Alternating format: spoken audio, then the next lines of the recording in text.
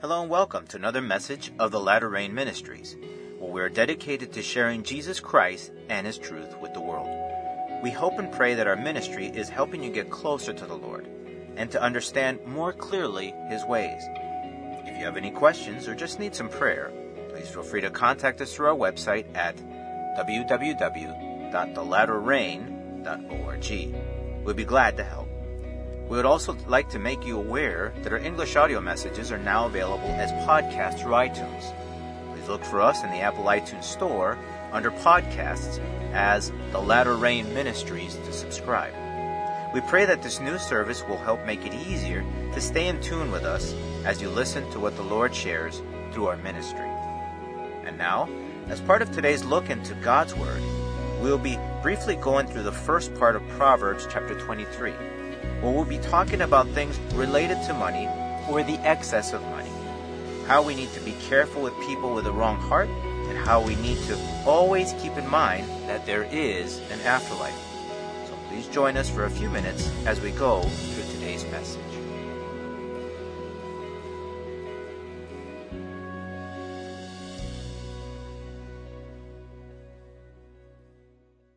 Let's take a moment to pray together and ask the Lord for His guidance through His Word and His Holy Spirit. And so we have the right heart to listen and to take in what He is teaching us today. Let's pray. Lord God, Heavenly Father, I praise You, Lord. Blessing and honor and glory be to You, O Lord, now and always and forever and ever. Heavenly Father, in the name of Jesus, I pray, Holy God, that You please forgive my sins and my wrongs. And I pray, Heavenly Father, in the name of Jesus, humbly that You may guide us, O Lord, now, through Your Word, through Your Holy Spirit. Help us, O Lord, to understand, to have open hearts and minds. Help us, O Lord God, to just have clarity. Heavenly Father, to put aside any preconceived notions. Help us to just be soft before You. Lord God, I pray for everyone that's listening. I pray, Heavenly Father, that You may just work in their lives in a mighty way, and that You might bless each and every one of them. In Jesus' name I pray. Amen. Today we'll be looking at Proverbs chapter 23, verse 1 to 18. And it says this: When you sit down to eat with a ruler, consider carefully what is before you, and put a knife to your throat if you are a man given to appetite. Do not desire his delicacies, for they are deceptive food. Do not overwork to be rich. Because of your own understanding, cease. Will you set your eyes on that which is not? For riches certainly make themselves wings. They fly away like an eagle toward heaven. Do not eat the bread of a miser, nor desire his delicacies. For as he thinks in his heart, so is he. Eat and drink, he says to you, but his heart is not with you. The morsel you have eaten, you will vomit up, and waste your pleasant words. Do not speak in the hearing of a fool, for he will despise the wisdom of your words. Apply your heart to instruction and your ears to words of knowledge. Do not withhold correction from a child, for if you beat him with a rod, he will not die. You shall beat him with a rod and deliver his soul from hell. My son, if your heart is wise, my heart will rejoice, indeed I myself. Yes, my inmost being will rejoice when your lips speak right things. Do not let your heart envy sinners, but be zealous for the fear of the Lord all the day. For surely there is a hereafter, and your hope will not be cut off. In the very first part, the first 3 verses, talks about how we need to be careful with a ruler. What is a ruler? Basically, it is a rich person or a person in authority because of their social stature that has been gained through wealth. We're warned to be careful with them in general, because not all of them have gained such great wealth with good intentions.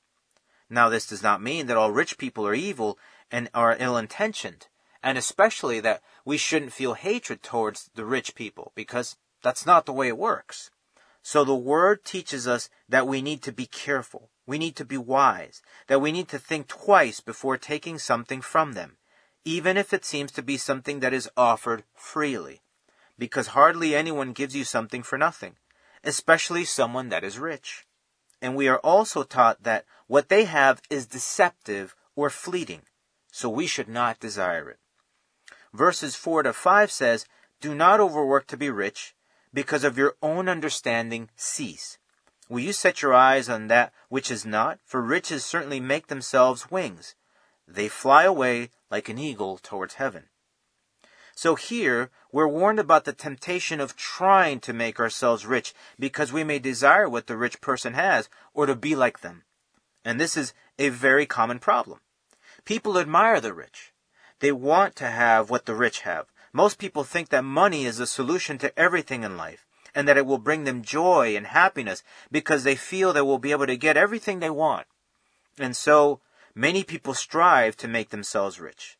This is where the danger of the love of money comes in, and the Bible is very clear on the evil that the love of money brings.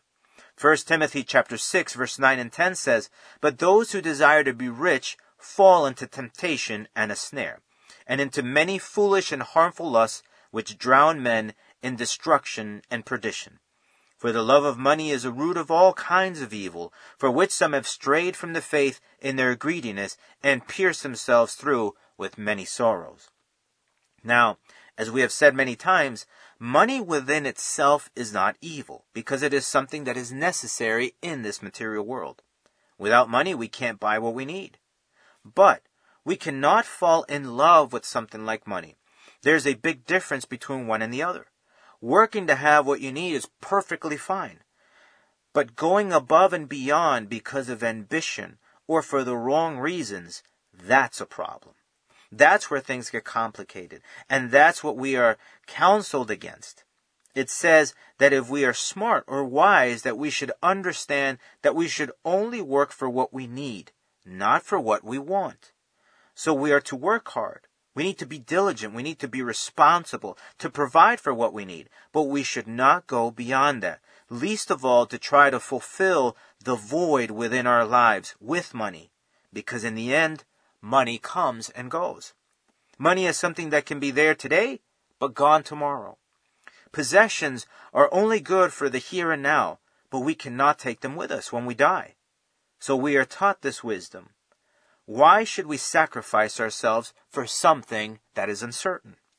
Now, let's look at verses 6 through 9. "Do not eat the bread of a miser, nor desire his delicacies. For as he thinks in his heart, so is he. Eat and drink, he says to you, but his heart is not with you. The morsel you have eaten, you will vomit up. And waste your pleasant words. Do not speak in the hearing of a fool, for he will despise the wisdom of your words." What is a miser? It's a person who hoards wealth and spends as little money as possible. Why do we need to be careful with them? Because they simply do not care about anyone. They definitely suffer of this love of money. Have you ever met anyone like that? A person where money is everything to them? There are people that are so ill-intentioned that they will try to lure you by giving you a little taste of what they have. But don't take the bait. Because if you take it, they will not only find a way to get back what they gave you, but they will find a way to take what is yours. And they don't care about the pain and agony they cause you. They are only out for themselves. So the Bible tells us quite graphically that the morsel you have eaten, whatever it is they gave you to lure you in, that you will vomit it up. So be careful. People use all kinds of things to try to get you to lower your guard down, to lure you in, so they can take from you, even if you just have a little bit. They want that little bit. It's never enough for them. So be wise. Don't desire to be like them, and stay away from them. It's just a bad idea all around. And don't commit the mistake to think that you are smarter than them, and that you are in control of the situation. You need to rely only on the Lord and take heed to his wise and divine counsel for your own good. Now, let's continue with verses 10 to 11, where it says, "Do not remove the ancient landmark, nor enter the fields of the fatherless. For their Redeemer is mighty, he will plead their cause against you." Now, what does the ancient landmark mean? And what does the fatherless have to do with that? What this means is that there may have been a rightful landowner that owned lands, but that they died for some reason, and the heirs are not of age to defend themselves, nor what their father left them, what would rightfully be theirs. So we are basically taught here to not take advantage or run over the rights of those people that cannot defend themselves, that we should not take advantage of them. Just because there isn't someone physically capable to defend what is theirs does not mean that their things are there for the taking. So quite simply, never take advantage of the defenseless, because God will deal with you either here and now or worse, in eternity. What is the right thing to do? Align yourself with God. Help the fatherless, not because you plan on gaining something, but rather for the simple fact that you are doing God's will, who in turn will bless you in one way or another.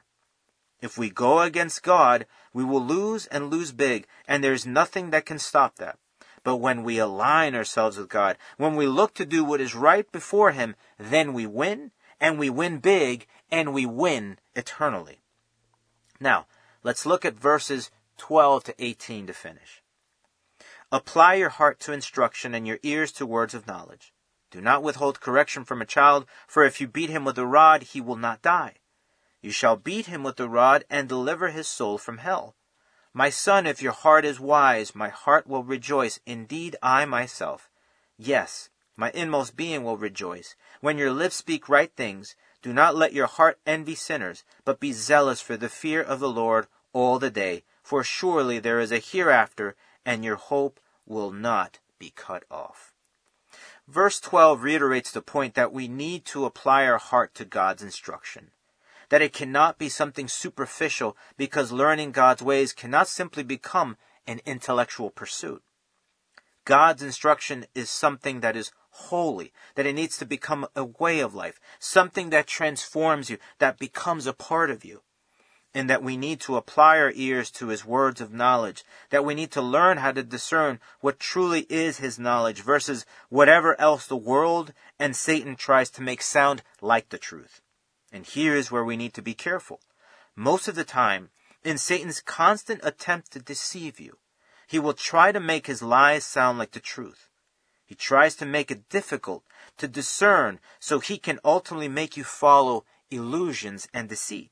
All he has to do to get you onto the wrong path is tilt you off course just a little bit, just a small tap, so that over time you are as far away from the mark as you can, and that you are lost, and that you cannot find your way back. Now, if we look at verses 13 to 14, we receive the instruction that not only are we supposed to follow God's truth, but we need to teach our children, those that come after us. We need to help them follow what is right as well. If you are a parent, you cannot just leave your children to their own devices, and least of all, for them to be educated and brought up by the world system which belongs to Satan, because that is what will happen if you are not on top of the situation. If you are not very careful and watchful, evil will get in when you least expect it, and you will lose your children along the way. So if you love your children, correct them. Give them a little physical reminder, if you will, and if you have to. That's what beating them with the rod means. It doesn't imply abuse, but every now and then, children need to feel a little fear so that something important sets into their hearts and minds, just like what God does. We have to remember that the Bible teaches us that we need to love God, but that we also need to fear Him, which implies more than just respect, that we have to understand that He is a fearful God as well. God needs to be taken seriously. So you have to instill in your children the ways of God, starting from very young, and you have to do it in such a way that it is taken seriously, that you are taken seriously for their own good and also for your own good, because children are God's inheritance. And so God will ask you, and only you, what you did with your children as a parent. He is not going to ask your wife or your husband or your parents or their school teacher or anyone else. God is going to demand an account from you on what you did. Being a parent is serious business. And finally, if we look at verses 15 through 18, when we seek God's wisdom, when our heart becomes wise in Him, we read that God rejoices. Because Proverbs is more than instructions from a human father to a son, but rather It is God's personal instruction to each of those that are His children, those that have come to make Him the Lord of their lives out of their own free will, because we are not born children of God. We need to choose for God to become His children. So we ultimately make God happy when we learn, take to heart, and do those things that are right before His eyes. Now, why should that be important to us? Well, if you love God, then you will want to please Him. You should not do things because you have to, or because you have no other choice, because in this world, you always have room to sin. But like the loving Father He is, He only wants what is best for us. That's why He teaches us, because in the end, we're told not to envy sinners, and that we should always remember that there is a hereafter, and that in that not so distant future, we will give an account for everything we have done, whether it was good or evil. Ecclesiastes chapter 12 says, "Fear God and keep His commandments, for this is man's all. For God will bring every good work into judgment, including every secret thing, whether good or evil." In everything that we have looked at today, we can understand that God is teaching us things that are more than just words, more than intellectual concepts, that they are teachings that need to become a part of our life. We cannot just learn God's words and His principles. We need to live them day in and day out. We need to experience His wisdom so that it becomes life in us. Because this is something we really need to understand, that there is an afterlife. But before going into that afterlife, there is a judgment. Every single person will give an account, both non-believers and believers in Christ. And every single one of us will give an account for every single thing we have done, whether good or evil. But the major difference between the believer and the non-believer is that Christ frees us from the power of sin, that we are truly made free through Him so that we can have a true choice, so that we are no longer slaves to our carnal desires, and that we are forgiven through Him. Jesus Christ gives us a fresh start, but with that fresh start, there is a responsibility, and probably even a greater one. Because when He comes into the picture, you are more aware about the truth. And when you know what is right, you are liable for it. So, you can either hold on to Christ for the right reasons, so He continues working in your life, transforming you, changing you day by day through His Holy Spirit and Word, or you veer off the path by following things the Bible does not teach, things that can be attractive and sound like the truth, but are not the truth. We need to remember that we always have free will, that God is not going to force anyone. So always keep this in mind. God loves you and wants only the best for you here and now and in the future. But what happens with you is all up to you. It's your choice. God's plans will only come true for you if you choose to follow Him, to love Him, and to make His Word a part of your life. Let's pray. Lord God, Heavenly Father, Lord, I give you thanks for your love for your Son, Jesus Christ, and for the new and incredible opportunity you give us through Him. Heavenly Father, thank you, O Lord, because we can find new life in Him, because you give us the hope of salvation. And not only that, Lord God, through Jesus Christ, through your Word, you give us guidance. You give us detailed guidance as to what we need to do so we can continue growing, so we can continue being transformed. Because, Lord, you are in the business of changing and renewing and transforming lives. Lord God, you want to make great things out of us. Wonderful people. People that are different, that do those things that please you and bring honor and glory to you. Heavenly Father, in the name of Jesus, I pray that you help us to understand that we always need to keep in mind that there is an afterlife. There is a hereafter. There is something that we all need to show up to, and that is judgment. We will be judged. There will be a moment when we all give an account. Heavenly Father, help us to understand. But help us to understand also, Lord God, that if we follow you and we serve you and we look for what is right and we do those things that please you, that there will be reward and blessing and great and eternal things that you have stored for those that love you. Heavenly Father, because you are a rewarder of those that love you and follow you, Lord God. Heavenly Father, help us to keep our eyes on the prize. Help us, O Lord. Help us, O Lord, to understand that there is an eternal life and that there are blessings and honor and glory that come together with that eternal life if we remain faithful to you. Help us to endure, Lord God. Help us to do what is right before you. In Jesus' name I pray. Amen.